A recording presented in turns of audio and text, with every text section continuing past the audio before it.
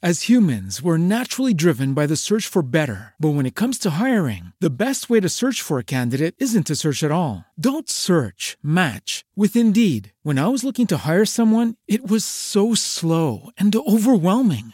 I wish I had used Indeed. If you need to hire, you need Indeed. Indeed is your matching and hiring platform with over 350 million global monthly visitors, according to Indeed data, and a matching engine that helps you find quality candidates fast. Ditch the busy work. Use Indeed for scheduling, screening, and messaging so you can connect with candidates faster. And Indeed doesn't just help you hire faster. 93% of employers agree Indeed delivers the highest quality matches compared to other job sites, according to a recent Indeed survey. And listeners of this show will get a $75 sponsored job credit to get your jobs more visibility at Indeed.com/podcast. That's Indeed.com/podcast. Terms and conditions apply. As humans, we're naturally driven by the search for better. But when it comes to hiring, the best way to search for a candidate isn't to search at all. Don't search, match with Indeed. When I was looking to hire someone, it was so slow and overwhelming. I wish I had used Indeed. If you need to hire, you need Indeed. Indeed is your matching and hiring platform with over 350 million global monthly visitors, according to Indeed data, and a matching engine that helps you find quality candidates fast. Ditch the busy work. Use Indeed for scheduling, screening, and messaging so you can connect with candidates faster. And Indeed doesn't just help you hire faster. 93% of employers agree Indeed delivers the highest quality matches compared to other job sites, according to a recent Indeed survey. And listeners of this show will get a $75 sponsored job credit to get your jobs more visibility at Indeed.com/podcast. That's Indeed.com/podcast. Terms and conditions apply. With LinkedIn Jobs, we tap into a network of more than 1 billion professionals to help you find quality professionals quickly and easily for any role you need. Marketing wizards? Found them. Software engineers? Found. That project manager I could never seem to hire? And found. LinkedIn Jobs quickly matches your roles with candidates with the right skills and experience. In fact, 86% of small businesses get a qualified candidate within 24 hours. Post your first job for free and get started at linkedin.com/spoken. That's linkedin.com/spoken. Terms and conditions apply.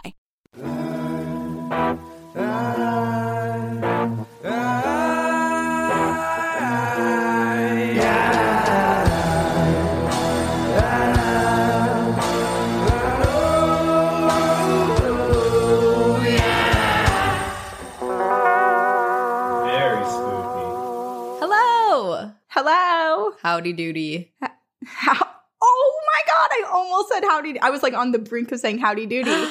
I wish I said it faster because then we would have been like in sync. Fine, redo it. Ready? We're already? Okay. 3, 2, 1. Howdy doody. Howdy doody. We can't even do it right. Oh, man. Wait, that sounded right to me. Okay. But sure. We'll see. I like how we're matched. I said that as soon as we sat down and we're on video. I was like, we're basically matching. We're wearing very like your solstice, I'm zodiac, gray oversized tees. Yeah. And I just feel like this is another example of how in sync we unintentionally are. And it's not because you and I had a meeting yesterday and I wore this shirt yesterday. And so it was subconsciously in your mind. Yeah. It for sure was. I'm just copying you. It's because I say it all the time. I'm like, Sabrina, you have the best style. You have the best clothes. And I have almost no sense of style. Like when I look at my Pinterest board. I love your style. I think it is.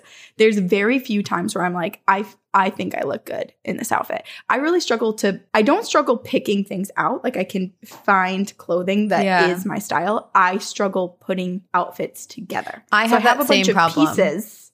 Yes. It's really hard. Yeah. And also, I also get self-conscious because I am a little bit larger chested and I really like wearing like oversized stuff like this.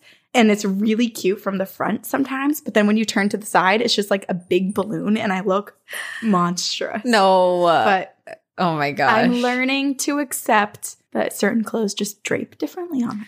Yeah. And you know what? If you're comfortable, that's what matters. Yeah. This is Two Girls, One Ghost. Two Girls.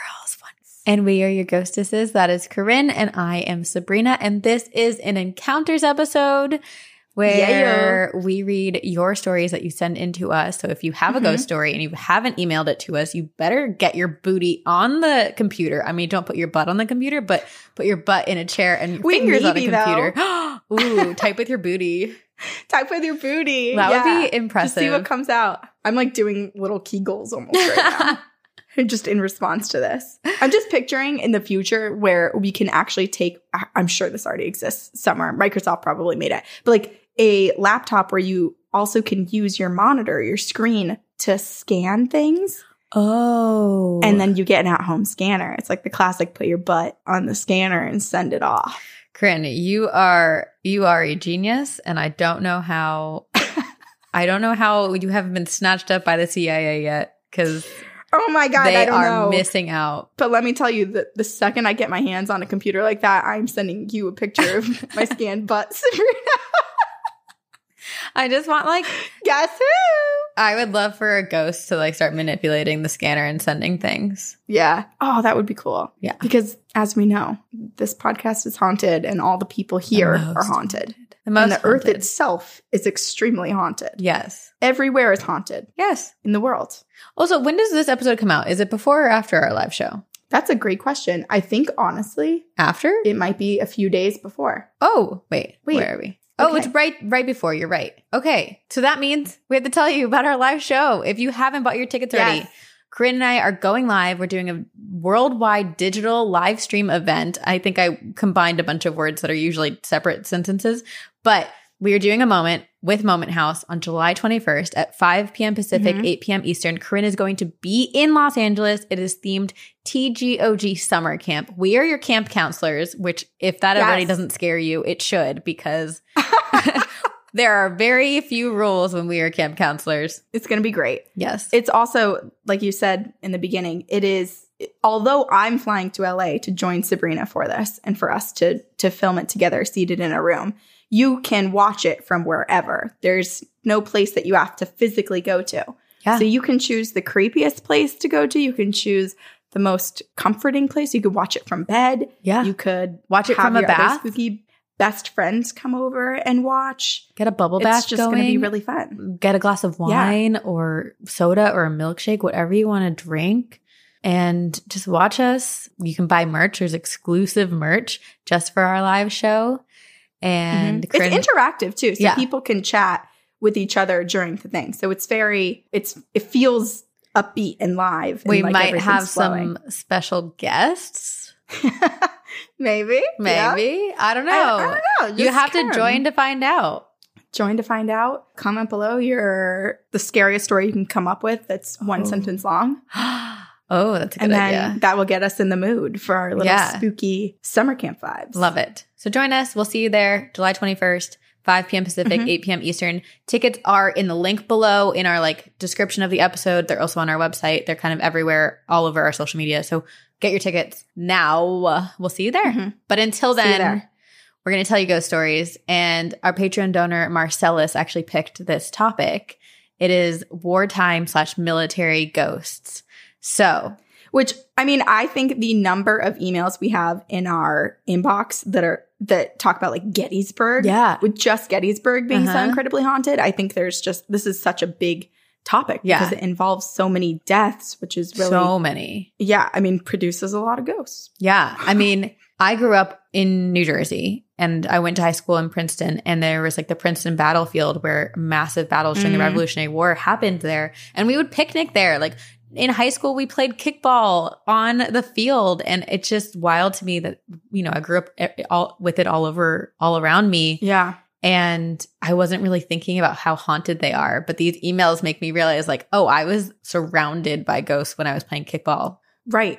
And there's nowhere really that I think you could go that you could avoid potentially running into a spirit like this. I'm thinking, I've told you this before, but where I'm from in Vermont is very close to Burlington, Vermont. And sometimes when they do construction in Burlington, they uncover bodies still from the War of 1812. Oh my gosh. And so, it's just everywhere. You might think oh, this is an old town. It's just haunted. And then you can sometimes trace it back to a certain war or type of soldier based on what people see with their uniforms and everything like that. Oh my gosh. So wild. It's a big, wide Yes. genre. Lots of ghosts out there that fall under this category. And it's amazing. There are a lot of people, I feel like the listener stories we collected for this, it was some people go in search of these places and do ghost tours, or they like, you know, bring their ghost hunting equipment, paranormal investigation equipment to, you know, seek out the ghosts.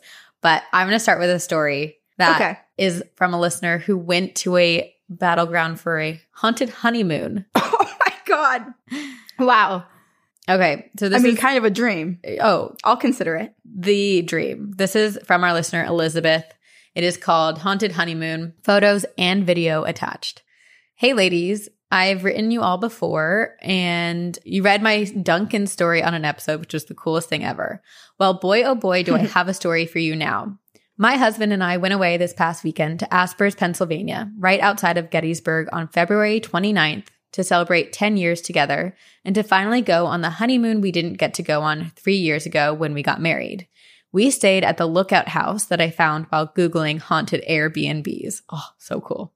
It was beautiful. We went to a battlefield and the museum in Gettysburg. Then after dinner, went back to the house to do an investigation with 3 awesome investigation teams. Within a few minutes, it was clear we were not alone in the room and started to get really cold. And the K2 meters started going off. One of the investigators said he could feel someone touching his leg. Ooh, I just got chills. And said, if you are, please make my device spike. And it did. This went on for a solid 4 minutes, and something told me to take my phone out and take a picture, which is attached. 4 minutes is a very long time for this to be interacting with the equipment. 4 minutes. Yeah. Wow. In the photo, you can see a hand squeezing his leg. Let me see if I can. Ooh. Can you see it? It's hard to see. I guess it's a little dark. But like, it is hard to see. It's the imprint of the hands around his jeans or pants. Like it kind of looks like indented the way a hand would hold it. Ooh. We'll have to put this actual photo into the video recording. So that's a good idea. Like a still for people to see better. Yes. Yeah. Okay. We'll do that and then we'll put it on social media too. Perfect.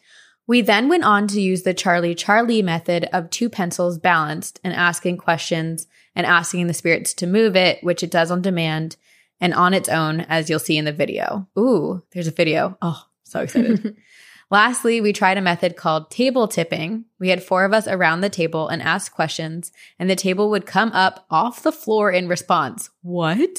Wait. I've never heard of this. We definitely have that. Okay, back in like when spiritualism and like the 1920s was a huge thing, that was like a big practice that was performed, but it was always questionable if it was real. But wasn't it? Yeah. Yeah, it was done by the frauds. Yeah, but this sounds like. But this is real. It's real. Okay. And it seems like these spirits are really strong if they're able to do this. Yeah. Okay. We asked a series of questions and found out we were talking to an 8-year-old girl named Emily. At one point, my lap got ice cold, and I said, Emily, are you on my lap? Shift the table toward me for yes. The table forcibly came towards me. We told her that she could have the doll that was in the room, and we believe she took a liking because wherever their doll was, there was activity, including her pushing the table across the room. Oh my God. She's 8 years old. Wait, I'm not sure I trust that she's actually just an 8-year-old. I was waiting for that pivot. I haven't heard of this before, and it turning out positive. To be good. Yep. To end the night, we asked her which of us she wanted to sleep in the room with. What? No. No. How about no room? How about don't sleep put the with doll us somewhere else? Put it in the corner in the living room, like wherever your rooms are not. That's where the doll and this little girl is. Can you guess where the table moved to? In her room. The table moved to me. Emily, can you sense I am sad because I miss my daughter? Move the table to me for yes. The table moved to me and I teared up. We said goodnight to the others and the others left. And we took Emily's doll upstairs and my husband quickly fell asleep. After a few minutes, the side of my face was icy cold like someone was cuddling me. I said goodnight, Emily, and I felt a little hand on me and then the cold go away. Needless to say, it's the honeymoon I've always wanted. See you on the other side, Elizabeth. Okay, Elizabeth this whole time is telling us this story, and I think when she's reading it or when she's writing it, she's thinking that we're going to be like, oh, how sweet. Isn't this just the sweetest? And it's like so scary. And we're like, I mean, no, thank you. Yeah, truly the haunted honeymoon of her dream, because that's what they set out to sort of do an experience. But to my each God, their own. that is a lot of activity. So much. And I'm curious if they could find out information about Emily. Like if Emily's this 8-year-old girl attached to this house specifically, maybe there's something, maybe she's connected to the house, or maybe there's a way to find out who she was. And then you can hopefully maybe disprove our theory of it being something demonic, because that would make us sleep easier at night. I know. Also, like, what is this place? What exact place? We need to know exactly where they went. It's called the Lookout House. The Lookout House. Also, the video is not attached. So, Elizabeth, I'm going to follow up aggressively and ask for it. Okay, the Lookout House. Because I feel like we should, given how active this spirit is and how haunted this place is and how much her and her husband experienced while they were there, I feel like this should be all over the news. Well, okay. Lookout House. I'm looking it up. The Lookout House, Pennsylvania. Images. Oh, there's a restaurant. Hey, that's it's so only pretty. a drag away from me, Sabrina. Let's add it on our haunted road trip. Oh my gosh, it is beautiful. Okay, I'm actually going to add this to the running notes in my phone, because when you and I eventually go on a road trip, our haunted road trip, we're going to go here planned in our minds. Well, yeah, we should definitely go to Gettysburg. Yeah, we should. We should go there. I'm going to make a little haunted road trip, and we're going to the Lookout House. I love it. Great idea. Lovely. I also enjoyed that paranormal activity happened for like the initial 4 minutes of reacting with the equipment happened, because I feel like so many times it's impossible to capture paranormal activity or just like, when people see UFOs, there's just something odd. Yeah. Because it takes a while for your brain to catch up to what's happening. Yeah. And you're not necessarily thinking, I need to pull my camera out. Or when you are, you're like fumbling. It's the classic, like a guy with a knife is chasing you and you're like shaking your keys, can't get your key into your lock. And I feel like that happens so often. And so we miss out on seeing evidence. Yeah. But this allowed them enough time to be like, let me take a photo. Let me take some video. Let me experiment more with potentially what could be captured here. Yeah. And we benefited from that. And we benefit from all of you guys being haunted. It's the best. Yeah, truly. Okay, let me tell you. Can't wait. A story. This is called Lost Souls of the Battlefield. Put my mug down. I'll get really, really into it. Hi, ladies. My name is Kayla, and I just discovered your podcast about a month ago. I've been binging when I can, and while I still have a while to catch up, I wanted to write in an experience that me and my mom had. My mom and I love watching paranormal shows and documentaries, although I have to cut back from viewing them because they're making me very anxious and uncomfortable, especially after my first child was born. Oh. However, I still listen religiously. Thank you. I understand that. I feel like I go through big waves of taking in all of the horror and all of the spookiness that I possibly can. And then I have to have like a Band-Aid rip from it for a little bit to reset. Kind of like binge watch The Office or something to cleanse your soul for a moment.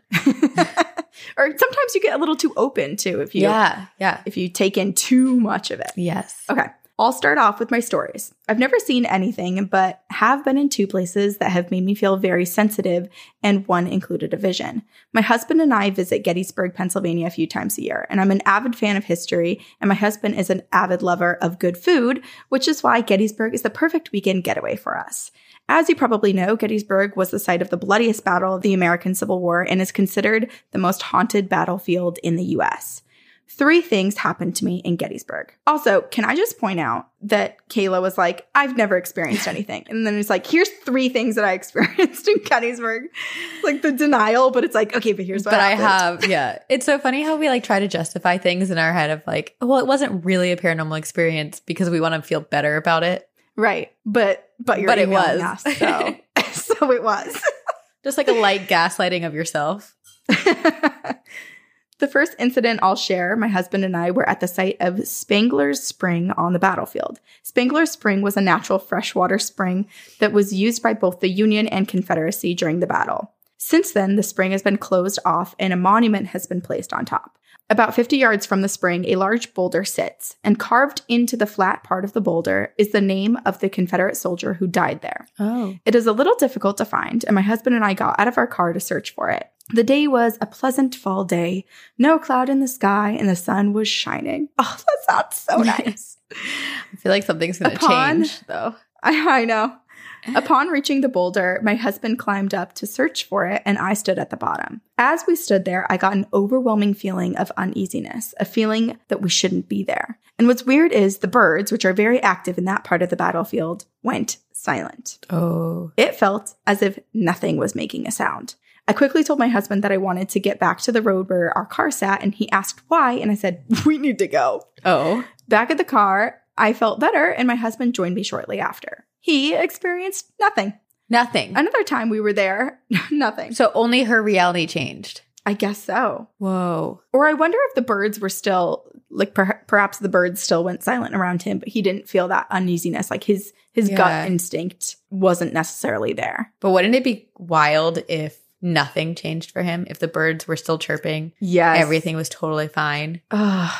Well, that's one of the things with birds chirping. Like, that's how you know danger's there. Because throughout history and through time and evolution of human beings, like, we've evolved to associate the sounds of birds chirping and animals going about as being basically like safety, and it calms your nervous system. And that's why you're like so calm and peaceful when the birds are out chirping. But as soon as they go silent, especially if you're in the woods or somewhere alone, danger. Trust your pets. Danger. Even though trust your pets. They're not your pets, the birds. Trust the wild. Trust the animals. They're the pets of the world. Yeah. You know? Yeah. They belong to everyone and no one. So trust them. That's how I feel about myself. Belong to everyone and no one. Another time that we were there, we were at the museum on Seminary Ridge, which used to be the main building of the Lutheran seminary that was taken over and used as a hospital during the battle. The museum was so cool and historic, but one thing I hated was there were wax figures there that had been set up reenacting surgical scenes from the war. Whoa. Creepy as shit. Yeah. Yeah. I feel like that's not the right place. I think there needs to be a creepy wax museum that you can go to for said creepy wax figures, but maybe not in just like this historic site. Why are wax figures really are terrifying? What's that movie? House of Wax. House of Wax. That was one of the first horror movies I ever saw. That and where they snip the Achilles tendon when he's going up. Oh yeah. Oh yeah, they're so unsettling. I just got chills. Yeah, they are very unsettling. Okay, the museum was so cool and historic, but it was creepy because there were wax figures. My experience here, however, was very cool and included a vision. We were walking down the stairs to leave, and everything in the house was original, including the staircase. And as I turned on the landing to the next set of stairs, my mind clouded over into seeing a woman in a yellow Civil War era dress and hat coming down the stairs as well. Ooh. It was fuzzy, but I could tell that her hair was up in a bun and she had blonde hair of some sort. The vision was oddly comforting. I told my husband and he said, weird, and continued on. That was about 3 years ago, and I can still see it vividly in my head. So it's not really a vision. Weird. That was like a full-on you saw a ghost. Right. Yes. And again, her husband's like, I don't want to experience anything. Weird. When are we going to the restaurant? My last experience in Gettysburg was during a ghost hunt with my husband and his family back when we were dating. During the ghost hunt, they will give you some equipment and send you to some public areas in the town that aren't regulated by the National Park Service.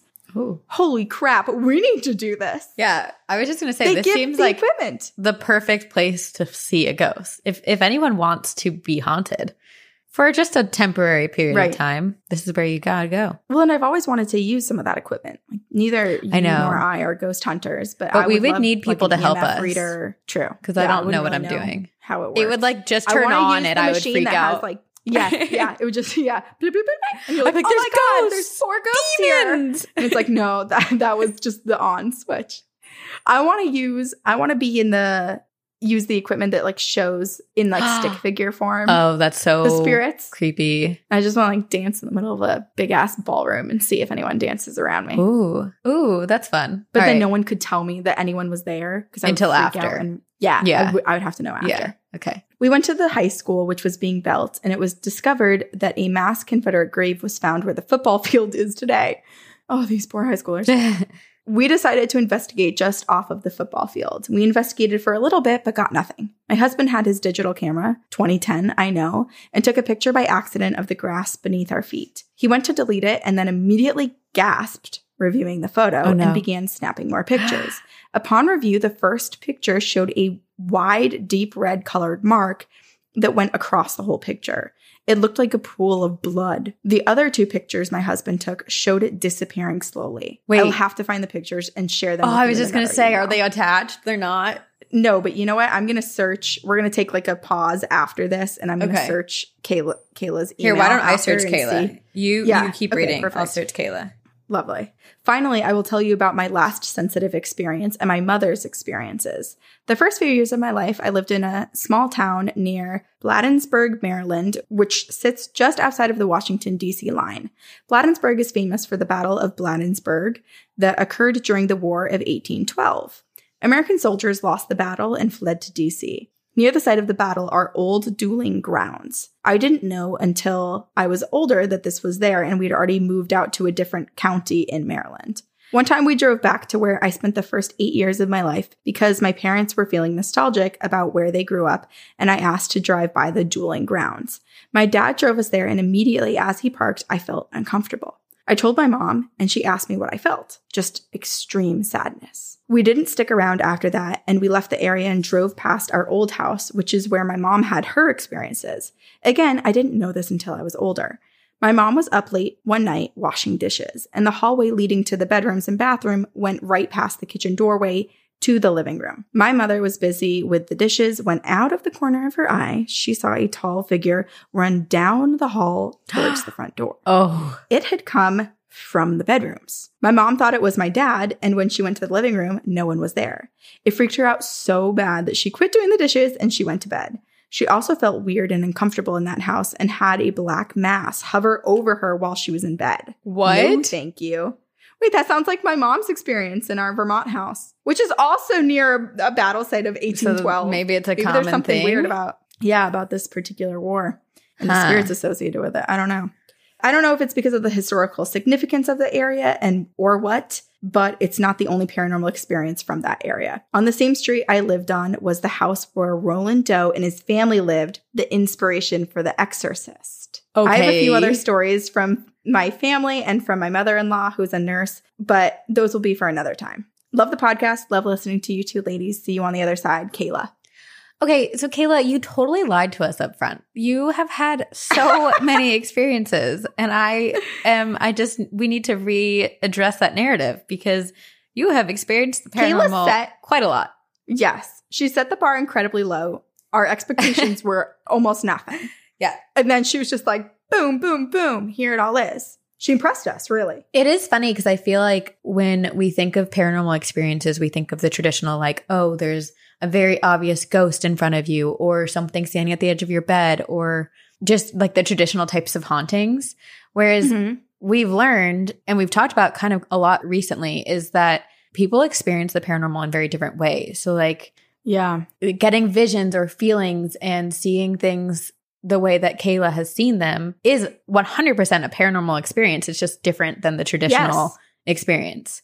Well, and too, the same people can be in a room experiencing the same paranormal phenomena in different ways. Like hearing versus which is seeing. Also really interesting. Yeah. Exactly. Yeah. It's really fascinating. And it makes me think that, certain spirits in the paranormal have more power than we sometimes credit them with. I think we don't really understand how spirits have certain levels of energy or how they choose to exert or show themselves in particular ways. But it is interesting that someone can have such an extreme experience while someone else can have something generally benign, but still very much a paranormal experience at the same time. Like Kayla's husband, or was it boyfriend? When they were boyfriend at the time. With the photos, he wasn't really experiencing anything else when Kayla was experiencing things, but then he took the photos and saw like the blood pool disappearing out of the photos. Right. So he wasn't feeling anything in that moment, but he saw it. Yeah. Man, I don't know what I would do if I discovered that, if I saw that. I mean, when I see blood, I faint. So I probably would just pass out and not take any more photos. But Kayla, if you find those pics, send them our way. Yeah, please. I looked. There was no second email. Okay. All right. Well, the responsibility is on you, Kayla. We are asking you now. Here's your homework. Yeah, we're going to follow up with Kayla and Elizabeth so far. We have requests of both of you, things that we need from you. We do. We beg of you. Begging and pleading. I'll get on my knees if you need me to. I just need content. All right. This is a story. I feel like we have a lot of Gettysburg stories. It's clear that Gettysburg this might just be the Gettysburg episode. It might be. I did try to pick out a few that weren't. So I think I have a couple, but it's just that's the thing. It was the bloodiest battle. Yeah. So when the majority of our listeners are based in America, that's the majority of the battleground experiences we find. All right. So this is a really fascinating story. It's from our listener, Ryan. And it is called, I Might Be the Reincarnation of the Only Civilian Killed During the Battle of Gettysburg. Oh, wow. Yeah. Hey, girls. My name is Ryan. I've been catching up from the beginning, and I just listened to Encounters 50, and one of the stories, the one about Gettysburg, made me think of this. It's kind of long, so I apologize in advance. Don't apologize. Ever. Mm-mm. Okay. In 2015, my mom took me to Gettysburg for a few days after I finished my bachelor's degree. I've been fascinated by the battle there and the Civil War as a whole since I was a kid, and I've been there 4 or 5 times, but never had anything like this happen. A little bit of background before I get into it. If you don't know, Jenny Wade was the only civilian killed during the battle. The house where she was killed was a duplex, and her sister lived there. Jenny lived on a different road, but her sister had just had a child, so she was staying there to help with the baby. The house at the time was on the outskirts of town. If you go there now, just past the house is a cemetery and the start of the battlefield. Jenny had been baking bread when she was shot in the back through 2 doors, both of which are still there and were never repaired. If you take a tour, they'll open the doors and show you how they were positioned. When Jenny was shot, 2 Union soldiers were called in, and they wanted to bring her body into the basement, but the doors were on the other side of the house. They brought her upstairs and busted through a wall to get to the other side of the house. Then they and the family went down into the basement with her body to wait out the battle. So sad. Yeah. So anyway. I didn't really know that any civilians died, nor did I know that there was only one. Yeah. I feel like that's a really interesting fact because you would assume there would be either like numerous or none at all. Or none. Yeah. So it's sad that she's the only that this happened to her. Yeah. So anyway, my mom and I were walking around town when we passed the house. I hadn't been inside it yet, but always wanted to see, so we went to go on a tour. We started off in the front room, then moved into the kitchen where Jenny was shot. And I had this feeling that something was there. I've always been sensitive to spirits. I have a ton of stories, including some others from this trip, but I'll save those for another email.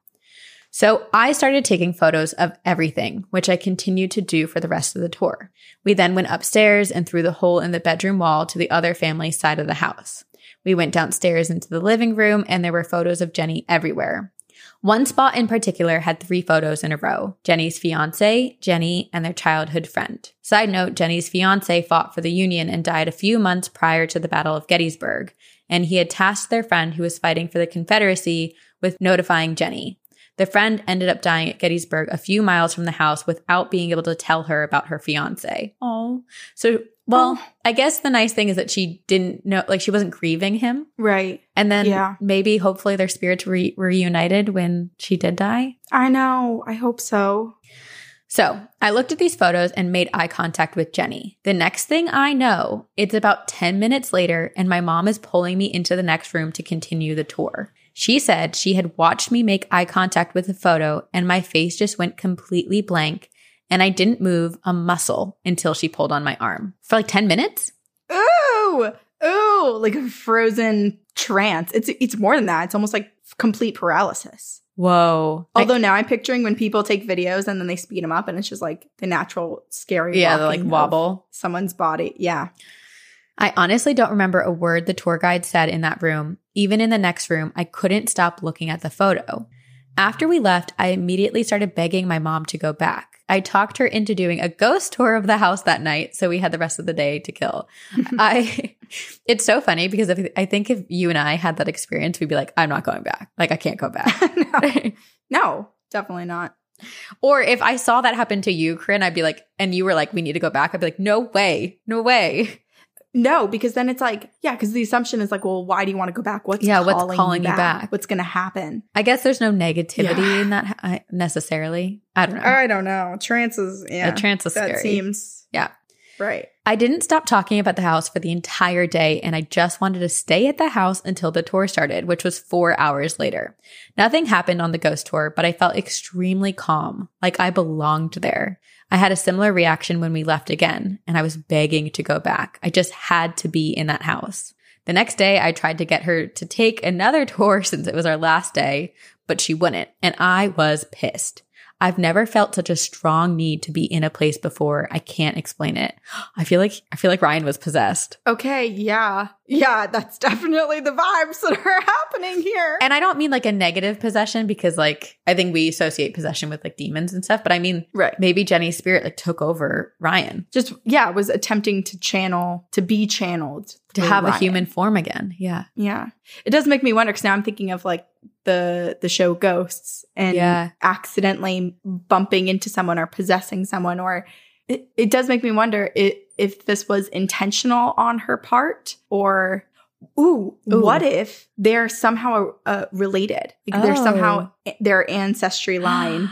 Ryan is a blood relative, and for some reason, like she just had this like pull. It was like a rubber band, and she couldn't control it, and she just kind of snapped into his body. Or Ryan is Jenny's fiance reincarnated. Oh, that would be sweet.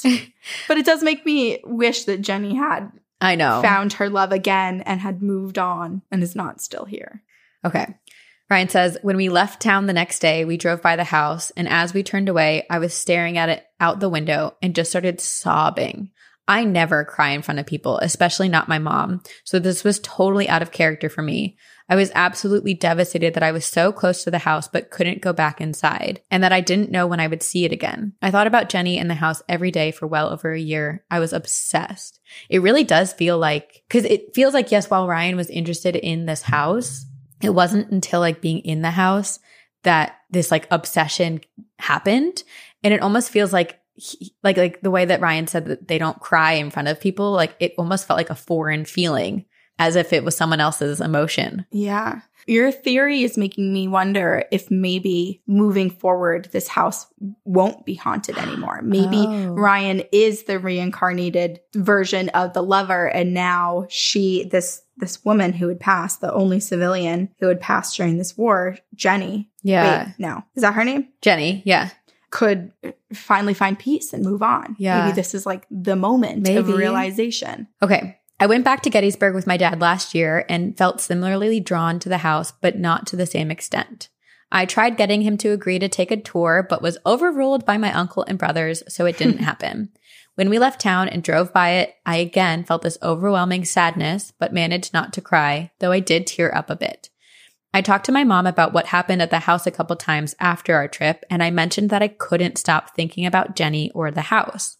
She strongly believes in reincarnation and said based off of everything that happened and how I acted afterwards, she thinks I'm one of the 3 people reincarnated, either Jenny, her fiance, or the friend. Personally, I think I have some connection with Jenny instead of her fiance or friend, but I just don't know. I still think about Jenny in the house all the time. I need to go back again and see if I can figure things out once COVID is over and we can travel freely again. Thank you so much for reading. I don't expect it to be read on the podcast, but would be so excited. This would be amazing if it was. See you on the other side, Ryan. With Gettysburg specifically, I feel like there's a common theme where it's just immense sadness. Yeah. People just feel so sad and so low being around there. So much death that happened there. You're right. Yeah. But it is interesting. I feel like sometimes there are haunted places where a lot of death and a lot of illnesses and horrible tragedies happened, and they still have this air of spookiness around them. And like the hair on the back of your neck stands up, because you and I have talked about it where like when something bad happens, negative energy out there in the universe can be attracted to that spot. Yeah. And so it's just interesting that at Gettysburg specifically, people don't necessarily report being like overwhelmed in fear. Yeah. It's just sadness. Yeah. Yeah. Oh, that breaks my heart. It just makes me think that there's so many spirits that haven't moved on, you know? I know. I am interested. Go ahead. I was just going to say, you go ahead, but okay.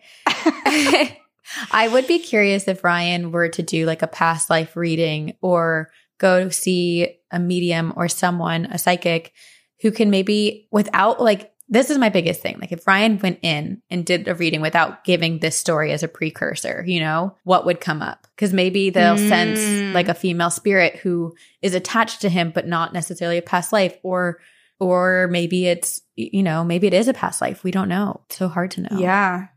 Almost thinking maybe turning on that Brian Weiss hypnosis, past life regression hypnosis on YouTube. Yeah. Perhaps that would bring something forward as well. But yeah, I am curious. I would also like to know the people who live around Gettysburg, if they see stuff all the time in their backyards at night. They see soldiers people with their bayonets and exactly, just trotting through the woods, I'm sure. So I don't know if this is, I think this is a combination of the fact that I just read Layla, the book, Colleen Hoover's book, or because you and I were talking about like shadow, what's it called? Therapy, where you're like trying to like find parts of your soul that kind of were like left off. Shadow work. It's shadow work where you like basically heal your inner child and all the traumas that have happened. But we were talking about your friend who does this work and like kind of goes into the astral plane and like finds parts of our souls that kind of came off of us because of trauma.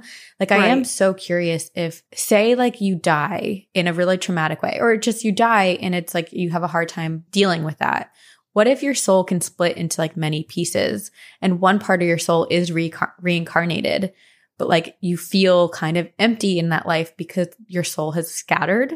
And like, how do you recollect it? Like, I wonder if Ryan was reincarnated or Jenny was reincarnated as Ryan, but part of Jenny's soul was like scattered in the Gettysburg area because of the trauma of the death. And so when Ryan went back to the house, it was like this like moment of like, oh, all of my pieces are coming back together. Right. Yeah. That would make for a very interesting movie.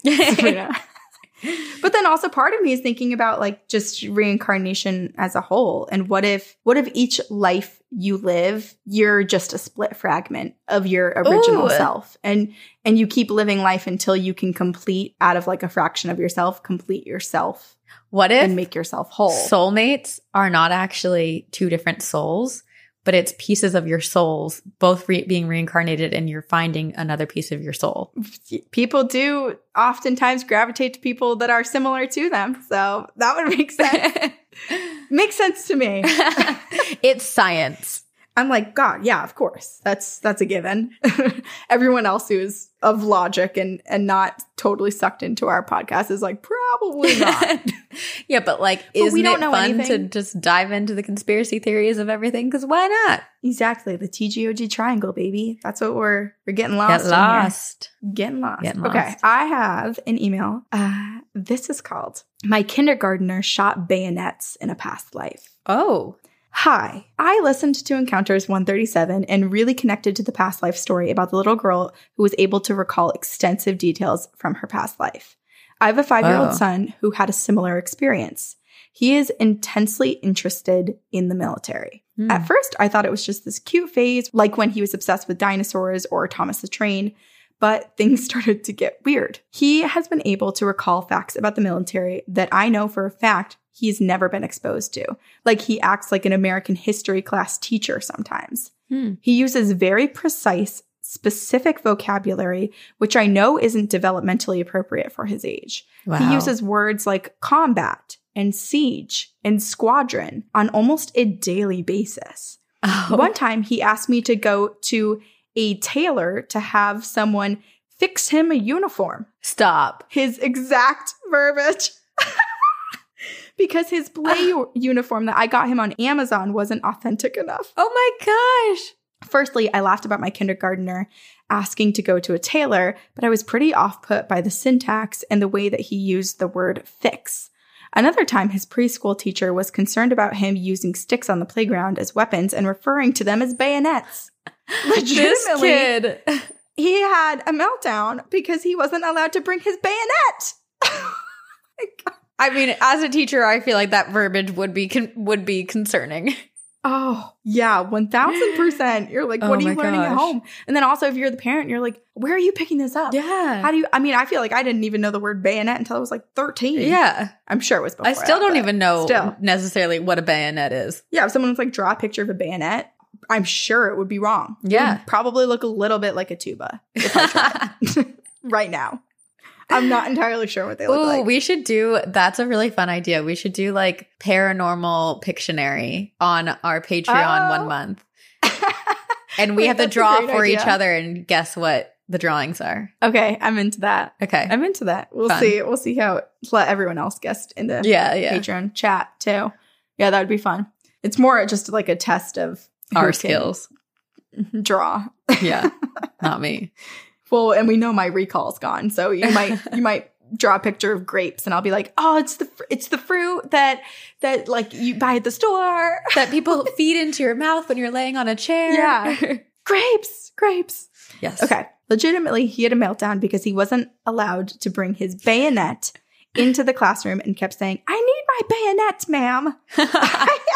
I asked him what a bayonet looks like, and he said, oh, here we go. We get the answer from this little boy.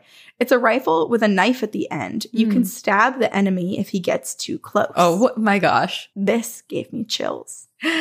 Truly, he has had zero exposure to these kinds of details. I was so embarrassed thinking of how his teacher must think that I taught my preschooler about historic weaponry. The only military toys he has are those little plastic tiny army men, like in Toy Story, which do not have bayonets, and his modern Navy SEALs uniform, which didn't come with any bayonets. At the park, he plays war and he shoots an imaginary boys in red, as he calls them. Oh, and he digs trenches to hide out in. This is another example of like the craziest reincarnation. This is true. This is truly a past life. Yeah. How would you know the details without having lived it? Yeah. It's like visceral within this little preschooler. 100%. He can also salute correctly, and he knew the Pledge of Allegiance by heart at 3 years old, before he even went to preschool. I chalked it all up to, he must have seen something by accident when he was with his grandparents, even though it seemed unlikely that they'd be watching war documentaries with my 5-year-old. Recently, he got an art set for his birthday, and the first thing he did was use the watercolors to paint a soldier. It's just the bottom half of a man, pants, boots, and a blue top with 2 vertical lines that almost look like suspenders and a belt. You can also see the man is holding a bayonet. He's standing in the grass with red drops coming out of him. Oh my gosh, blood. Oh. Obviously creeped out. I asked him to tell me about his painting, and he told me it was a picture of him when he went to battle a long time before he met me. He was able to describe how he had to travel to fight, but he had to stop once he was shot in the stomach. He pointed to his stomach, which made my own stomach drop. I knew that exact spot that he was pointing to is where his birthmark is that he's had since he was a baby. Stop it. I need to see this painting. Okay, well, I'll show you. Let me finish the last. Oh, there is. It's attached. Okay, amazing. Yes. Okay. I never gave much thought to all of this until I heard that encounter story, which made me realize that maybe he was a soldier in a different life. 100%. He's still obsessed with the military, but he doesn't want to join it when he grows up because he's too tired from the last time that he fought.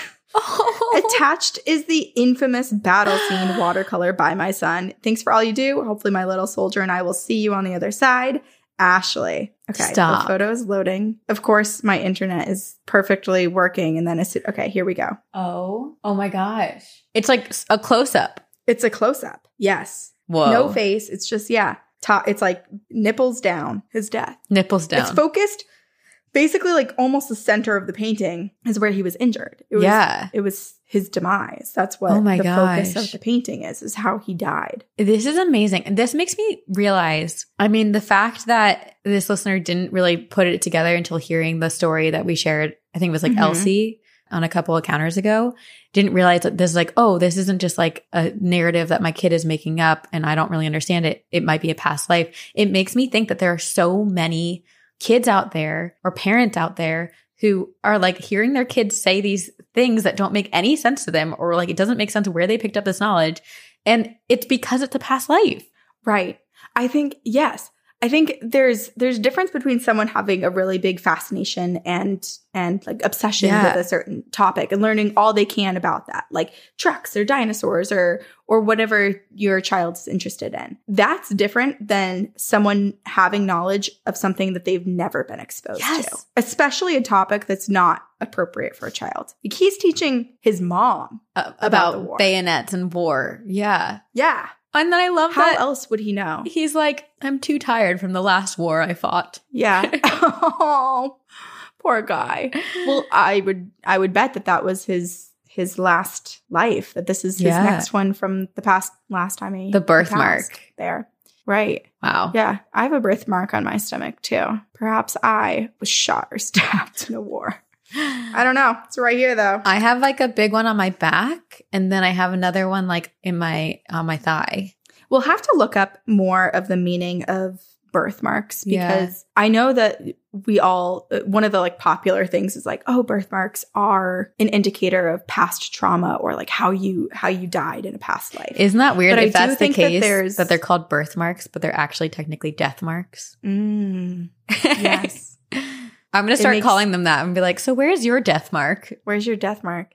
It makes me wonder if there's ever a birthmark. Like, do people develop birthmarks later in life? Oh. Maybe you're born with the one that indicates how you died previously. And then if you develop any, that's an indicator of how you will die in this life. Oh. Ooh. You're marked. It's dark. It is. But what I was going to say is there's a lot. I think it's almost like palm reading, where I think the placement of your birthmark also means a lot of things. It's almost like your zodiac sign, or where the stars and the moons and everything were when you were born. I think it means certain things about like who you are and your personality and what you'll experience through life and your natural inclinations and talents. Yeah. So we'll have to look into them, because you and I both have some birthmarks. So yeah, a lot of our listeners do. If anyone has answers, we'll look it up. But also, if you have answers, send them our way, please. I just have to say too, because we just took a mid-episode bathroom break, that it reminded me as I was walking to the bathroom. When you walk across your floors, do your feet pick up like dust and everything? Oh, yeah, 100%. Okay, mine too. And Brian's never does. And we vacuum all the time, but I'm like sticky salamander feet. I'm tree frogging over here. Like, I do most of the vacuuming with my feet. It's so sticky. But it doesn't feel like when you touch my feet because it's dry. Of that. Oh, really? I should probably do that too. Yeah. But yeah. I don't know. I feel like that makes my feet sound gross, but they're not. No, they're not like damp or wet. Are drawn I don't know to how you. It happens. And you too, Sabrina. The dust just can't. We're help just itself. Dust collectors. Can't stay away. Okay, what's next? He had like the evil like hand. Come to me, darling. Come to me. I'm not scary. Do you want some candy? Maybe Let me tell ghost stories to you in my van. Oh, God.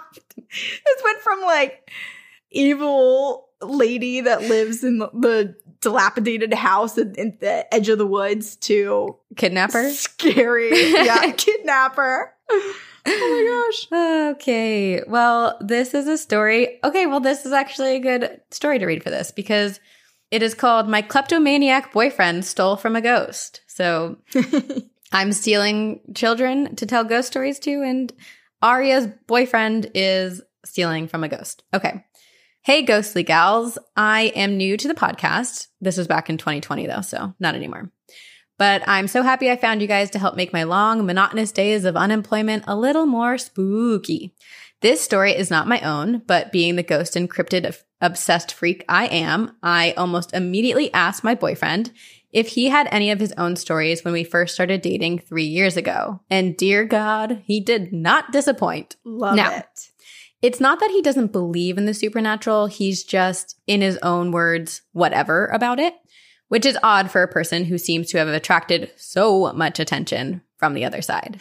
Let me preface this by saying I love and hate this story. I love it because it's terrifying, and I hate it because now, due to COVID, we're back to sleeping in his old childhood bedroom where all of this took place. Ew.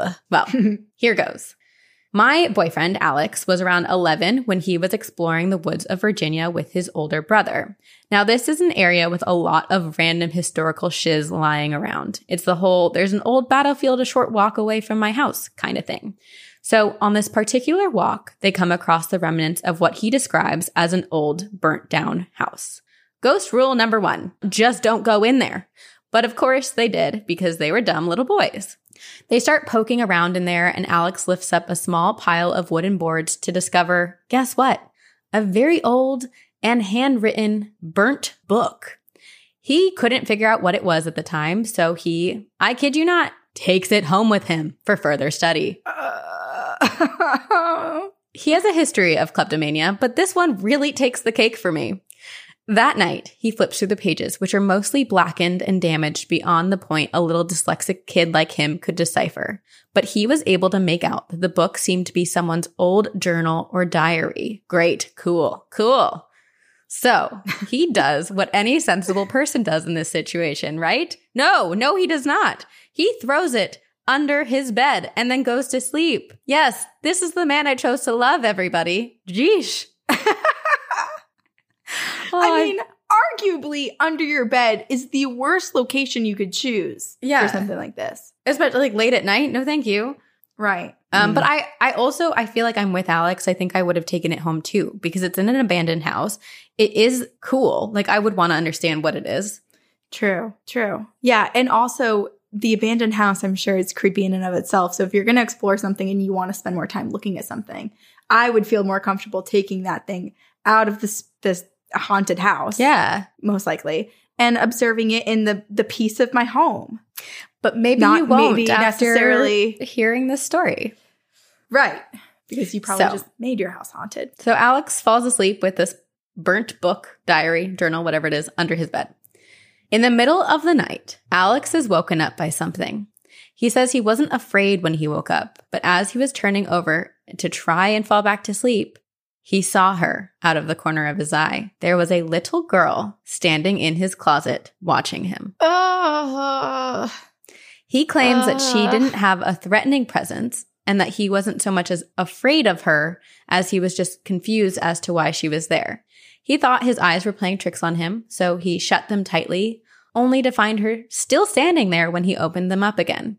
He describes her as having long black hair and wearing an old nightgown that looked like it was from another century. She seemed to only be like you in your nightgown. Well, yeah, okay. She seemed to be only a few years younger than he was. And Alex said, and I quote, "Imagine the girl from The Ring, but this one looked nicer." That's you, Sabrina. I guess I do look nicer than her. You look way nicer. But I'm thinking of you specifically in your Samara costume. Yeah. You were a much nicer looking version of the original. I was going to say, I hope like Scary out of monster. my costume, I do look much nicer than her. No. I was like, yes, of course you do. Thank you. I was thinking specifically your Samara costume. Yes. Which was my favorite. Actually, Voldemort. I don't know. You didn't get to see Voldemort in person though. So maybe that's why Samara. Yeah. Okay, she says, but here's the part that really gets me. You know how ghosts do that thing in horror movies where they're standing all still and then come at you really fast? You know, that darting from side to side super rapidly thing they do that is so inhuman and freaky because nothing should move like that? Yeah, she did that. She flew towards his face and then poof, vanished. No. And that's when he had a little aha moment and thought to himself, oh, that must be her diary I found. I guess I should put the book back. And then, like an absolute madman. I thought the aha moment was going to be like, aha, I pooped my pants. Just so scary. And then, like an absolute madman, he falls back to sleep. First thing the next morning, he returned her book to its rightful place, and that was the end of it. Well, almost. Sometimes his coat hangers still fly off the rack, but he insists on blaming the cat. He has some other freaky encounters like hitting a ghost woman with his car while driving through the mountains. What? Oh. Please tell us about that. We need to know more. Wow. I am never not jealous of all his spooky tales. Those are stories for another day. Anyway, hope you enjoyed this story as much as we enjoy hearing your lovely voices. Being actors in the New York theater scene during the age of COVID has really had us down. So thanks to the daily pickup as we binge. Stay kooky and spooky. Aria, P.S. Your theme song is bangin'. That's from Alex. Alex wanted us to know that he thinks our theme song is bangin'. Oh, nice. Wow. Okay. Wait, Aria and Alex, those are the names? Yeah. That's like a great couple name. This is confusing because I feel like the aggression that this child's spirit gave by basically lunging at him was like certified horror movie level intense. Of haunting. Yes. But at the same time, I'm like, okay, I understand. Like if you're not trying to stay there for a long time. You're not trying to haunt this new place for a long time. You're like, get my book back to where it's supposed to be. Yes. So you have to do the most extreme thing you can think of to make this person, Alex, realize what you did. Yes. Yeah, maybe. Or also like, I don't know. It's terrifying. Don't get me wrong. But we've talked about, we just don't understand how ghosts work. That's like the only thing that we know for certain is that ghosts are confusing. There's no rhyme or reason. We don't understand how they work. We can theorize and all of this stuff, but regardless of it, we're going to hear another story that completely changes our opinion. So there is a possibility where like this ghost didn't have control over their action. And it just like was this weird, maybe it was actually being sucked back into the book. Or, you know, if it's attached to the book, it wasn't a I'm coming at you and terrifying you moment. It was just like my energy is in this book, in this diary. And for a moment, because you brought me out of this house, I was able to get out and I'm in your closet for a hot second because, I don't know, ghosts like closets. It's a little genie in a bottle style. Yeah, that's very interesting. Or and now you're making me feel bad for her. Well, okay. Another thing is maybe the ghost is attached to this journal, this burnt book. And she was like, oh, this is a new place. And so while Alex was sleeping, the spirit came out and was like observing, like, where am I? Who is this person? Why am I here? But Alex spoke up, which made her be like, oh no, what do I do? And then her spirit was like, I need to go back to the book. Like, I didn't mean to like be here. Yeah. Oopsie, I was caught. Right. Yeah. Because then she doesn't understand. Maybe it puts her in this position where she feels like she's unguarded now and she's susceptible to attack or whatever. Exactly. Yeah, she had to get back to her book. Yeah. Or what if she just was so full of rage, she blacked out, and that's just what happens when you are a spirit and you're so angry. You just like see red and you're like, bah, and go towards What do you do? What happens? I can't repeat that. My eyeball went so far back in my head. It like hurt. I've never seen your eyeballs do that. Strained whatever the like tendon weird wiggle thing in the back of my eyeball is. I think I heard it. I think it's you heard it. I think this is proof that there's still an actress inside of you and you really do commit to your roles. Okay, but counter argument. When you and I can only do it when I want. I can only pretend when I want to pretend. But the second someone gives me instruction, I'm a shit actor. And the evidence of this is something that you witnessed, Sabrina, when we were having our photo shoot in Los Angeles and we were in our spooky hallway and they were like, act scared. And I was like, just like, why? Blank face, wide eyes. And they're like, that's not it. Okay, like, but to be fair. How to now? To be fair, modeling and like posing your face is, it gives me so much respect for the people who can do it because it is such a talent. I can't for the life of me change my face on command. But I would argue that you did. And I copied your face to be able to have that photo. That's what happened. I had to like stare at what you you were doing and copy your face. Okay, well, we both are pretty you're bad better at than modeling. You think. Okay. Anyway, we're not models. We are not models. I don't know how we got here. Oh, because of your But yeah, I'm curious what this journal said. Like, I would love to know because it does seem like this little girl was attached to it, but I wonder what was like in the book, what was written. Yeah, that's the part. Why was it all burnt? Why did the house burn down? Right. I sure hope Alex actually read some of it before. I know that like the right thing to do is to not read it, but I'm not looking for the right thing to do. If I find someone's diary, I'm reading it. I'm so sorry, but fair game. If you don't hide it properly, if you don't have a loose floorboard that you're hiding your journal in and that I can't find, it's for me to read. Yeah. We'll read it. We just won't tell anyone else what it says. The knowledge, your secrets will be safe. Yes. Unless your name is Alex, and then you must tell all the secrets that were in the journal to people named Corinne and Sabrina. Exactly. That's how it works. Glad we're on the same page. We don't make the rules. It's just, that's the world. Sorry. It's just science. There's a lot of science in this episode, and there's no questioning it's scientifically proven. Wait, that reminds me. So on Patreon, we have we make like extra episodes called In Paranormal News for certain tiers where we discuss all the things that are happening today or just like new to us in the world of paranormal news. And I was trying so hard to write in an intelligent and informed way about CERN and the lab and the new experience. I'll tell you on the paranormal news. But it was really hard. I was like, I don't know what most of these words are. You know what? We make science digestible. All you need to know is Don't listen to us, but like do listen to us. We are not professionals in any regard. Almost in no way are we professionals. So I guess we could say we're professional podcasters, which gives us, true. a high caliber of expertise. Yeah, I think it's low qualifications. So because anyone can do it. We're proof of that. Anyone can do it, baby.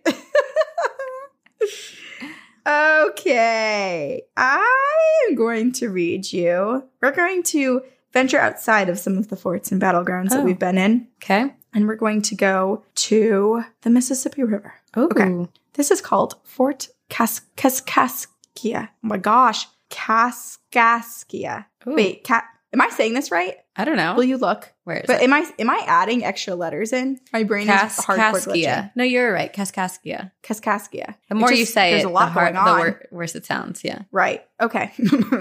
We'll see. All right. Hi, girls. I love your podcast, and I've been binging it since I found it. It's really helped me at work since I've broken my wrist and I have to sit there and do nothing. Aw. Sorry. Well, I hope you're okay. Yeah. But anyways, this is going to be a little lengthy because there's a lot of small details that help my story. This is not lengthy. I've seen much more length. This is perfect. Okay. I live in a small town right at the bank of the Mississippi River. We have a battle site right up the hill about 15 minutes from my house, and the high school would take field trips to learn the history of what happened and visit the graves of Pierre Menard, his family, and all of the fallen soldiers. We were a part of the Civil War, and so many people were killed in action there. And there are so many unmarked graves, and whenever you step there, there's almost a 100% chance you're stepping on an unmarked grave. Oh. Which the entire fort is grass. Ooh. So it's just like you go to visit and you step on a normal looking lawn and there's just bodies beneath. I mean, that's kind of what you were saying about Vermont and how like they're always finding bodies because they didn't have the time to like give them proper burials. Yeah, I know. It's upsetting. Okay. It's about 5 acres of huge dirt mounds that the soldiers would use to hide behind in battle. And there have been so many spooky stories that I've heard about, and about 30 or so that I've actually experienced. 30 hauntings that happened to her here. For the most part, 30? It's the same thing. 30. Yeah. She wrote about 30 or so that have actually happened to me. Casual. That's incredible. I know. That's a really large number. For the most part, it's the same thing every time, but there's about 3 that are different and have seriously scared me. The first one that I remember is from when I was around 8 years old. My brothers and my parents were having a picnic at the fort, and it was this little outdoor amphitheater, which is really cool. At least it was to 3 little kids, LOL. My brothers and I were playing on it when all of a sudden I got this really bad feeling in the pit of my stomach and started to hear drums, which isn't that odd because we do have bands that go up there and play all the time for like weddings and sometimes just outdoor concerts hosted by some of the townspeople. So I started looking around trying to figure out where it was coming from because it sounded like it was coming towards the entrance of the fort, which was odd because we were on the amphitheater, which is where the bands usually play. I asked my mom if she heard the drums and she told me no. And so I walked down the road and I saw this group of men marching down the road. So I started waving as they passed, thinking, oh, cool, a parade. Well, my mom and dad came up to me and asked me who I was waving at. Stop. And I looked at them like they had 3 heads and I told them that I was waving at the parade going by. They looked at each other and then at the road and said, Brie, there is no parade there. What are you talking about? Are you feeling okay? Oh my I got cranky and I started huffing and turned around to point again. And when I did, the marching men had vanished. Now, the interaction I had had with my parents lasted maybe 10 seconds at most, and the line of men stretched far down the road as I could see, and they were just gone. Well, that's not the end of the story either. There's a campground at the fort, and we decided to stay the night and camp. Well, I had the worst nightmares the entire night. Not the kind where you wake up and go back to bed and they're gone. The kind where when you fall back asleep, you go right back into the nightmare. I dreamt that I was in the middle of the battlefield as bullets and bombs were flying, and I watched the men die, and I heard their screams of pain. This is giving me chills just thinking about it. I don't remember what happened next, other than I woke up freaked out. But my mom tells me that when I woke up for the last time, my eyes were completely black and I was speaking, but the voice wasn't mine or the words of an 8-year-old little girl. Completely black eyes. Ooh. That is my mom can't horrifying. Recall what I said. Yeah, that's so horrifying. It does make me wonder too, like what do they mean by black eyes? Is it like, does Brie have blue eyes or something and the whole iris is suddenly like fully black? Or is is everything. Like the white. I'm picturing the whole thing. The whole like thing. Like those black. contacts. Yes. Oh, it's so scary. My mom can't recall what I had said, and neither can my dad, or so they say. Oh. I've always been super sensitive to spirits and ghosts, and this is one of the dozens on dozens of stories that I've experienced throughout my life. If you want to hear about the other experiences that I've had on the battlefield and throughout my town, I'll be more than happy to tell you. Thank you for reading this if you've made it this far, and thank you for an absolutely amazing podcast. All the love, and I'll see you on the other side, Bree. Yeah, Bree, I need all 30 experiences. Yes. Just 1, 2, 3. All 3 1 and through 30. All 30. Yes. All of them. Yeah. Oh my gosh. Wow. This is so cool because it's essentially like you get to time travel, but you're still in your current space and like can interact with the people around you. Have that sense of safety while also getting a glimpse into Yeah, but the last what story previously happened. There's like no sense of safety to that one. Oh. You're like, That's I true. forgot. I'm I'm putting that one out of my brain. Forgot. Yeah, I'm fully into the parade. I totally forgot about the, the weird possession black-eyed moment. Well, especially her parents 100% remember what Bree said, but they are not telling for some reason. And or maybe it was so scary they blacked it out of their own minds. Oh, I need to know. Just an alarming experience. So alarming. Gosh. But ooh. It is also scary. I mean, it's cool to see these past moments like the band marching and stuff, but it's weird and isolating that no one else is experiencing it, you know? Right. Yeah. Yeah. Especially when you're little too. And I just feel like, I don't know, it's kind of don't strange really understand it. that the other kids didn't see it either or experience it. Well, because Bree is powerful, I guess. That's the real thing. Apparently quite true. Open. I wonder if Bree's other siblings have experienced anything. Maybe not in this exact setting with Bree or like that exact moment, but if any of them also have the ability to see spirits. Bree, or if it's just Bree. We need answers. We have questions. We need answers. And we want to know all 30 of your experiences. Well, hello, Leia. Leia, too. Leia demands it. Would you like to say hello to your fans, Leia? Come here. Oh. It's cuddle time. Every time it's like we're like 30 minutes to being finished and she's like, okay, it's my time to be in the lap now. My time to shine. All right. The next story might be accompanied by purrs, which why not? ASMR. She's checking out the mic. Look at her little lips. She's so cute. Okay. This is another Gettysburg story. The subject line is Gettysburg story. And it's from our listener, Ray. Hello, ladies, both human and furry. Hello, furry. It's been a few months from when I last listened, but I'm getting caught back up.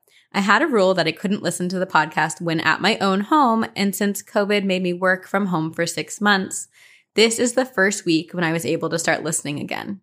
I wrote you once before with my heartwarming tale of Bailey the ghost cat, but now it is time for something a little spookier. I have been haunted my whole life, but I full-heartedly believe that my guardian angels or lost relatives have kept me safe. I've had so many experiences that as a child, I just got used to it. Paranormal things were common that I started not to be fazed by anything. There was even one morning when I woke up to my bed being violently shaken, and my first thought was to shout out, "Stop it! Let me sleep!" And I went back to bed. Later that day, I found out there was an earthquake that only lasted about 20 seconds, and that was what was shaking my bed, not a ghost. I've had the same experience. Oh, it's like you. Yes. I went home that day and apologized for speaking so rudely when it wasn't even the ghost that did it. But in my defense, we rarely get earthquakes here in Maryland. But anyway, now that you understand how unfazed I could be as a young adult, you'll understand my reaction to this story. Oh, bye, Lay. In middle school, one of my friends invited 2 of my other friends and I to go camping in Gettysburg with her and her parents for her birthday. We stayed on a campground that they had been to many times before, and that weekend we planned to do all sorts of ghost tour stuff given the area we were staying in.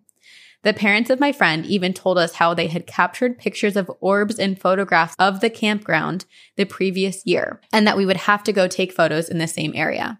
Well, the day we were supposed to be taking that photo, we got up in the morning and the 3 of us were so excited talking about our plans. But then the 4th girl went on to tell us how ghosts aren't real. They don't exist and there's always a plausible explanation. Those orbs were probably just dust. Well, Party pooper. a paranormal party pooper. Well, I'm sure you both know plenty well that it's not worth trying to explain to someone who doesn't believe that you've experienced things. So we just brushed it off. Later that afternoon, we were all taking a nap after swimming as we were going to be staying up late. All seemed normal.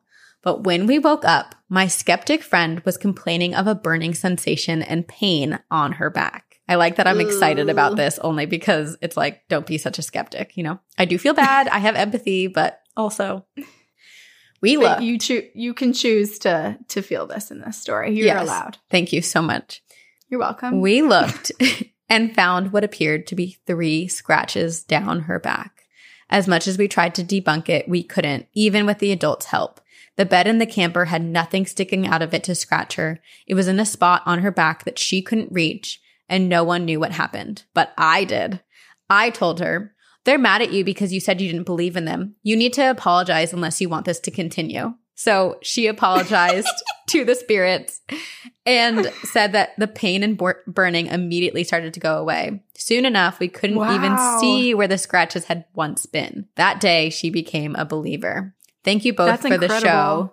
I'll have to write in again with more stories another time. Stay safe in these uncertain times. Remember to take some time for yourself this week and throw salt at your haters. Love, Ray. Salt at the haters and lemons at demons. That's what we're doing. Wait, that should be one over one shoulder, shirt. One over the other. Salt, that should be a shirt. Lemons, yeah. Oh my gosh, how scary to escalate basically from orbs to demonic scratch down your back. Well, that's what's interesting is like, it's one thing for you to say like, oh, I don't believe in the paranormal, but the 3 scratches does feel dark and demonic. Mm-hmm. And it's almost like, I don't know, I feel like when we talk about demons or dark entities, it feels like they attack people because they feel like they're vulnerable. But this feels like it's just like an entity being like, I need you to believe in me, but doesn't have any ulterior motive after that. Yeah. I mean, we do talk a lot about demons mimicking little kids or trustworthy spirits, but theoretically, it could go the other way around, where maybe these spirits are just mimicking a demon because they're trying to get their point across real quick. Okay, new goal in life unlocked, or I guess in the afterlife. In the afterlife. It's all, yeah. We'll get there one day. I used to want to be a demon for a day. That's also my book, TM. The name for a day. The name of my novel. But it's an autobiography. Yes. It's a memoir. Just a period of time. Anyway, now I can just pretend to be a demon. Mm. Yeah. I mean, I think maybe the possibilities are endless. We don't know. Like you said before, the only thing we're certain of is that we don't really know much about the way the spirits work. Yeah. And if you ask different mediums and whatnot, I feel like everybody gets different messages anyway. 100%. There is no one answer. No rhyme or reason. We don't know anything. No rhyme or reason. Yeah. Okay. I have an email from Eric. Mm-hmm. It's called Playground Civil War Hello Kitty Asylum. Oh, whoa. Hiya. Okay. Yeah, there's lots going on. Hiya, ghouls. It's Wednesday, and we just had another amazing Spotify Live Campfire Stories. Ooh. And I've decided to share another story with you. When I was in high school, a friend of mine asked me if I wanted to go on an adventure to a haunted Civil War graveyard. I said, of course. And we loaded up with our 2 other friends, and we took off. To get to the graveyard was weird to begin with because we had to straddle someone's private property to find the trail that led into the woods. Oh. And since it was close to someone's property and we were ghost hunting, we went around 11 or 12 at night. Mm-hmm. The road we drove to the trail is by a desolate road with sparse housing, and it's surrounded by a few mountains and a river. The area is beautiful. So we found the trailhead and everyone packed our supplies. Beer, flashlights, an EMF detector. Walking down the trail was insane. We didn't use our flashlights so that we wouldn't bother the neighboring house. And we were all laughing and having a good time. And there was even this tree that had fallen across our path. One of my friends hid in the shadow and started rattling the tree, scaring the others in front of the line. Oh my gosh. We gosh. all had a good chuckle and carried on our way. This feels like a scene out of a movie. I can picture exactly how this would go. They're goofing off, scaring each other, and then things turn. It's the classic beginning of a scary movie, right? You're like, ha ha ha, nothing can happen to us. We finally found the clearing and we unloaded our gear and we sat in the dark. But the night was exceptionally dark because the moon was phasing out. The only thing that sat where we were was the frame of an old swing. The town I lived in didn't really have any skirmishes during the war, other than when General Gillem burned the old courthouse on his way to Tennessee. After about an hour or two, I started hearing strange noises in the woods. It sounded like footsteps, marching even, and they started to surround us. Oh. The group of us jumped up and stood with our backs in a circle to protect our backs. We asked who was there, but no one answered. Twigs were snapping and clinking. The sounds of metal buckles filled the night. My friend, who was the biggest dude in the group, who wasn't scared of anything, was frightened. I love that. It was as if, yeah, I know. But that's also when everyone else is like, if he's scared. Oh, yeah. Oh, shit. It makes it so much worse for everybody else. Yeah. It was as if the platoon had gathered around us and had marched away. We could hear the footsteps getting farther away as it crossed the creek and up the hill. Splash, splash, splash. Silence. We all kind of stopped and we looked at each other, and then boom! It sounded like a cannon had fired. It was so loud in the still of the night, and I realized that I was holding the EMF at this time, and it was giving huge spikes. This was before cell phones, and none of us had walkie-talkies. There shouldn't have been any kind of EMF spike, but we were all freaking out. Just as soon as it started, it also went quiet. Oh. And then absolutely nothing. The other guys decided it was time that we just load up again and we head out. And that was my experience with the Civil War ghost. Thanks for reading. Keep it spooky, ladies. See you on the other side, Eric. And then Eric included a quote from Edgar Allan Poe. It says, "Sleep, those little slices of death. How I loathe them." Oh, I love Poe. Yeah. This reminds me a lot of Roanoke, because isn't the theory, and maybe my theory is coming from the American Horror Story season, but isn't there like a theory that there's like this military or like a troop that like haunts the land? It almost feels like these ghosts are very active and like continuously haunting, like as a unit. Oh. Like the way that it felt like they like circled them. I think Roanoke was the, right. Yeah, I think Roanoke itself, is the entire settlement. So I don't know if it's necessarily military or if it's just like the whole group of people. But it's almost giving night like Hawaii night marchers. Night marchers. That's, vibes too. Yeah. Right. Where it's just, there's people on patrol. This is like half of the stories from the Appalachian Mountains too. Yeah. It's very creepy. Can you picture, Sabrina, if we were just like out having a good time, we're just walking out and we're like, oh, we probably won't see anything, but like, we bring a couple spiked seltzers or whatever. Yeah, have a good time. And then this whole noise and footsteps just echo around us, and we're like back to back, linked arms, like I would die. We'd drop there, dead. I think we would drop dead. We would become ghosts, and then we would join them. And then, we would become one with the troop, and then we'd scare and ladies collect in white. more souls. Yes. Yeah. Wow. I feel like Eric goes on the coolest adventures. Eric is also our Facebook moderator, and we've read some stories from him before, and I feel like he just has so many. Yes. Yes. He, similar to Brie, Eric has, I think, 30 plus experiences as well. Yeah. Yeah. Okay. I have a story, and it is from our listener, Jack from Charlotte, and it is called "Sister's Imaginary Friend Was a Ghost of a Child Who Died in Our House." Hi. So my family moved to America from Birmingham, England when I was 7 and my little sister was 3. Our house in England was built in the 1800s, and we were all convinced it was haunted. We would occasionally see soldiers walking the hallways at night, but that is not the reason for this email. My sister had an imaginary friend who was the same age that she was. She would talk to her and play with her all day. She eventually told my parents that she used to live in the house a long time ago and that she died in the backyard. My parents started looking up information about the house and its past owners and found out that a little girl my sister's age, very sadly, was hanged in the backyard by the Mayday pole in the early 1900s. So sad. My mom asked my sister what her friend's name was, and it was the exact same name as the little girl that died in the backyard almost 100 years ago. Nobody in our family knew about this little girl's death until my sister told my parents about it and they researched. There is no way she could have known.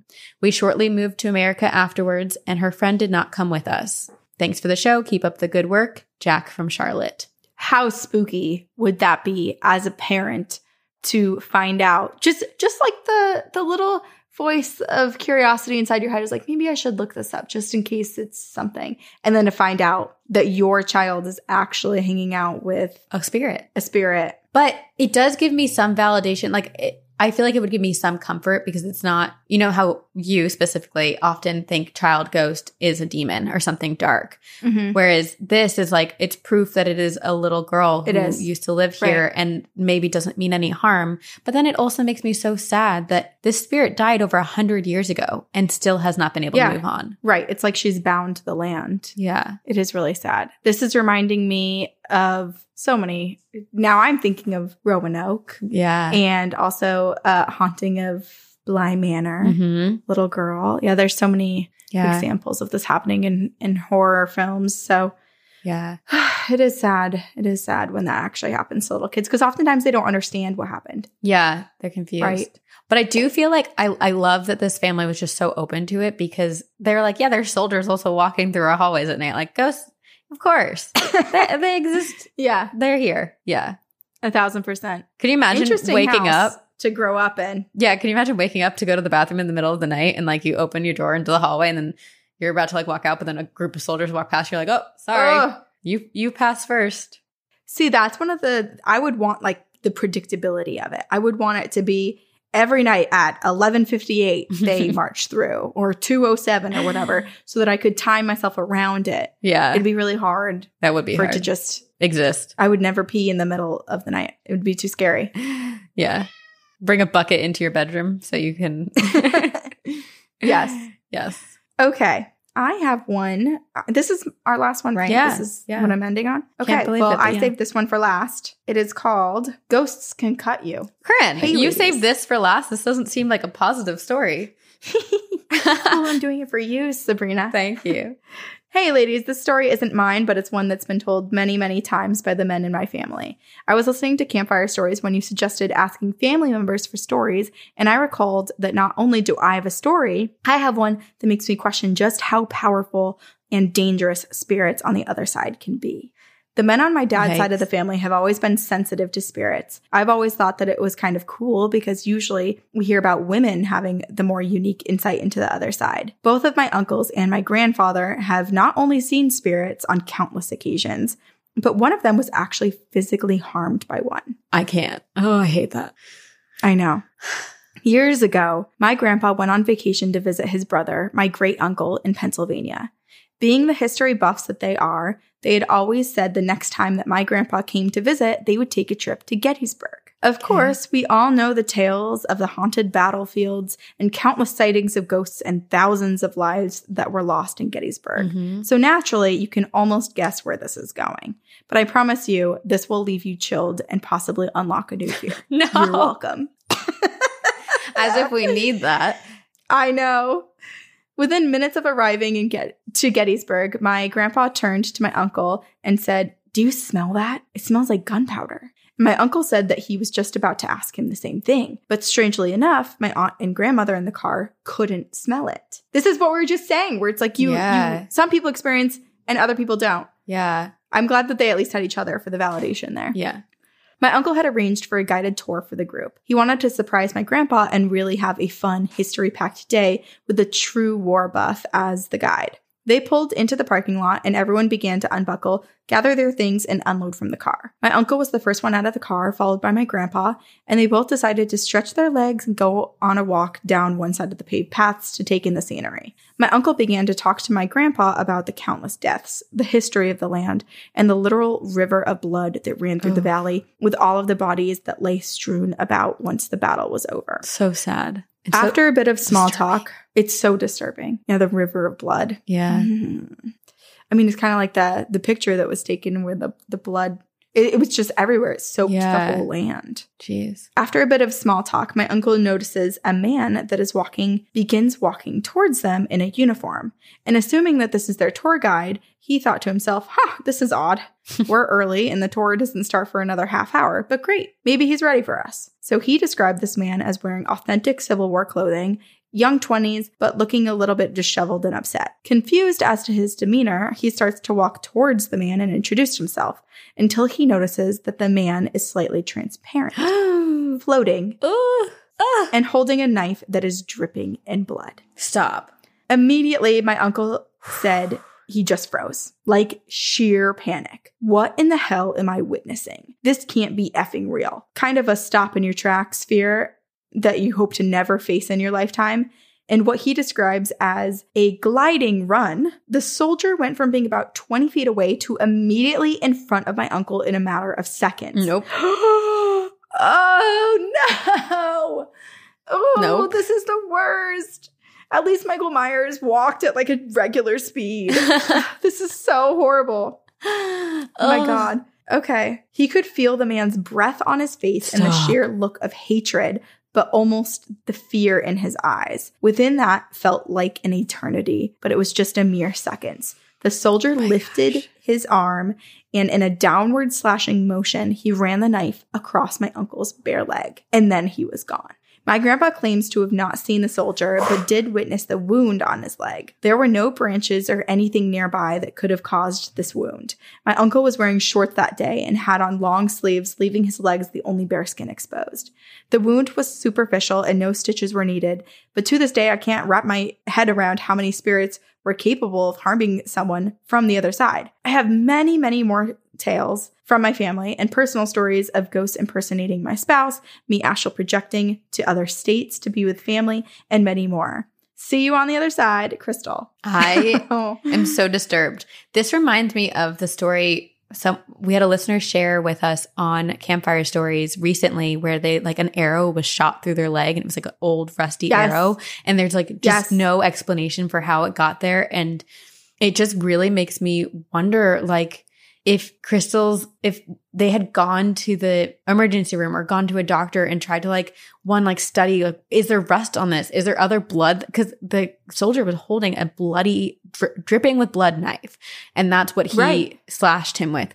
So I'm curious if they'd be able to be like, oh, there's 2 different blood types on here. Like it's not just your blood. There's like Civil War era blood on this as well. And if they it's even like the concern of disease. Like there was so much going on back then too. It makes Leia took my light. Just her cute little beefy body in the middle of the light. But it makes me wonder, like what could have been. Yeah, what comes of taking the blood sample? What's in there? Yeah, that's really scary though, isn't it? So scary. I'm glad it was superficial. This is probably like right because the action that person took, it was like they were deranged. Like it was their life. Like he was the enemy and they needed to save themselves. And the spirit was just like, the last ditch effort to get the enemy, the person who's trying to attack them, down first. And that motion seems so extreme. So yeah, it's very lucky that it's just superficial. Oh, and as Leia bites you. Oh, wow, Leia. Yeah. We don't condone violence here. She's like, I'm violent too. Yeah, we're reading about it, but Leia, doesn't mean you should do it. Leia, you just ate too. Yeah, it's also weird because it's like, it's one thing where a spirit is like a little like lost and deranged and it takes a minute. Maybe it's confused where it is, but the fact that it also could just interact, like, I feel like sometimes you see spirits and they're just kind of like off in their own world and they don't necessarily see you. But this one is like, it directly looked at them and it chose violence. Right. It appeared out of nowhere and rushed up to them. Which makes me wonder then if like, because we've talked about how time is not linear and how it kind of is all existing at once, it makes me wonder if like when something so intense is happening, if that causes like a ripple in time. And that is why this spirit, like for just a moment during the battle that they're experiencing real time, slipped into present day timeline. Oh. And was just like confused and in the middle of fighting and then, slashed Crystal's family member and then just like jumped back into the timeline they came from. Right. Well, and too, maybe going with that theory, it might make sense as to why the wound was superficial. Because what if it wasn't even jumping from one person's time to another, but just the 2 times combining? Like if you picture like a ribbon and pushing the 2 ends up where it's like, it meets so closely together that the knife coming towards him was almost like going through this molasses. Like it barely scraped because of the way that time was set up, but it was happening real time. So trippy to think about. It is. This has become more of like a What is Time podcast. I feel like we find our way back to it often. It is. I mean, it does. I feel like time plays a massive role in a lot of paranormal experiences. So yeah, that's fair. And it is time for you all to send us your ghost stories. It is. Please. Anything spooky, macabre, send it all to us. Heartwarming. Yeah. Anything that falls within the paranormal umbrella, we want to hear it. Our email's 2girls1ghostpodcast@gmail.com. And join us, get lost in the triangle, join our pyramid scheme. Ding. Ding. We're throwing up our little triangle sign on YouTube. Join the pyramid scheme by sharing the podcast with all of your friends. Tell them to email us. Get lost in the triangle by joining the Patreon. We have so many fun little bonuses in paranormal news, which Corinne mentioned, and ad-free episodes and access to live show tickets early, which y'all missed already, but come to our live show July 21st. Yes. We're so excited. We'll see you on Thursday, right? Because this will come out Sunday. We'll see you Thursday. We won't see you on the other side. We'll see you on Thursday. Yes. Yes. And also thank you to our editors, Aiden Manning and Eric Foster and the whole team at Upfire Digital. We're so grateful. Thank you. Yeah. If this were published uncut, it would be way rougher than what you guys see. There were bathroom breaks. There was stumbling. There was, it happens. I coughed every 3 seconds. Anyway, thank you all for listening, and take it away, Corinne. We hope to see you on this side, but if we don't, we will see you on the other side. Bye-bye. Very spooky. As humans, we're naturally driven by the search for better. But when it comes to hiring, the best way to search for a candidate isn't to search at all. Don't search, match with Indeed. When I was looking to hire someone, it was so slow and overwhelming. I wish I had used Indeed. If you need to hire, you need Indeed. Indeed is your matching and hiring platform with over 350 million global monthly visitors, according to Indeed data, and a matching engine that helps you find quality candidates fast. Ditch the busy work. Use Indeed for scheduling, screening, and messaging so you can connect with candidates faster. And Indeed doesn't just help you hire faster. 93% of employers agree Indeed delivers the highest quality matches compared to other job sites, according to a recent Indeed survey. And listeners of this show will get a $75 sponsored job credit to get your jobs more visibility at Indeed.com/podcast. That's Indeed.com/podcast. Terms and conditions apply. As humans, we're naturally driven by the search for better. But when it comes to hiring, the best way to search for a candidate isn't to search at all. Don't search, match with Indeed. When I was looking to hire someone, it was so slow and overwhelming. I wish I had used Indeed. If you need to hire, you need Indeed. Indeed is your matching and hiring platform with over 350 million global monthly visitors, according to Indeed data, and a matching engine that helps you find quality candidates fast. Ditch the busy work. Use Indeed for scheduling, screening, and messaging so you can connect with candidates faster. And Indeed doesn't just help you hire faster. 93% of employers agree Indeed delivers the highest quality matches compared to other job sites, according to a recent Indeed survey. And listeners of this show will get a $75 sponsored job credit to get your jobs more visibility at Indeed.com/podcast. That's Indeed.com/podcast. Terms and conditions apply. As humans, we're naturally driven by the search for better. But when it comes to hiring, the best way to search for a candidate isn't to search at all. Don't search, match with Indeed. When I was looking to hire someone, it was so slow and overwhelming. I wish I had used Indeed. If you need to hire, you need Indeed. Indeed is your matching and hiring platform with over 350 million global monthly visitors, according to Indeed data, and a matching engine that helps you find quality candidates fast. Ditch the busy work. Use Indeed for scheduling, screening, and messaging so you can connect with candidates faster. And Indeed doesn't just help you hire faster. 93% of employers agree Indeed delivers the highest quality matches compared to other job sites, according to a recent Indeed survey. And listeners of this show will get a $75 sponsored job credit to get your jobs more visibility at Indeed.com/podcast. That's Indeed.com/podcast. Terms and conditions apply. As humans, we're naturally driven by the search for better. But when it comes to hiring, the best way to search for a candidate isn't to search at all. Don't search, match with Indeed. When I was looking to hire someone, it was so slow and overwhelming. I wish I had used Indeed. If you need to hire, you need Indeed. Indeed is your matching and hiring platform with over 350 million global monthly visitors, according to Indeed data, and a matching engine that helps you find quality candidates fast. Ditch the busy work. Use Indeed for scheduling, screening, and messaging so you can connect with candidates faster. And Indeed doesn't just help you hire faster. 93% of employers agree Indeed delivers the highest quality matches compared to other job sites, according to a recent Indeed survey. And listeners of this show will get a $75 sponsored job credit to get your jobs more visibility at Indeed.com/podcast. That's Indeed.com/podcast. Terms and conditions apply.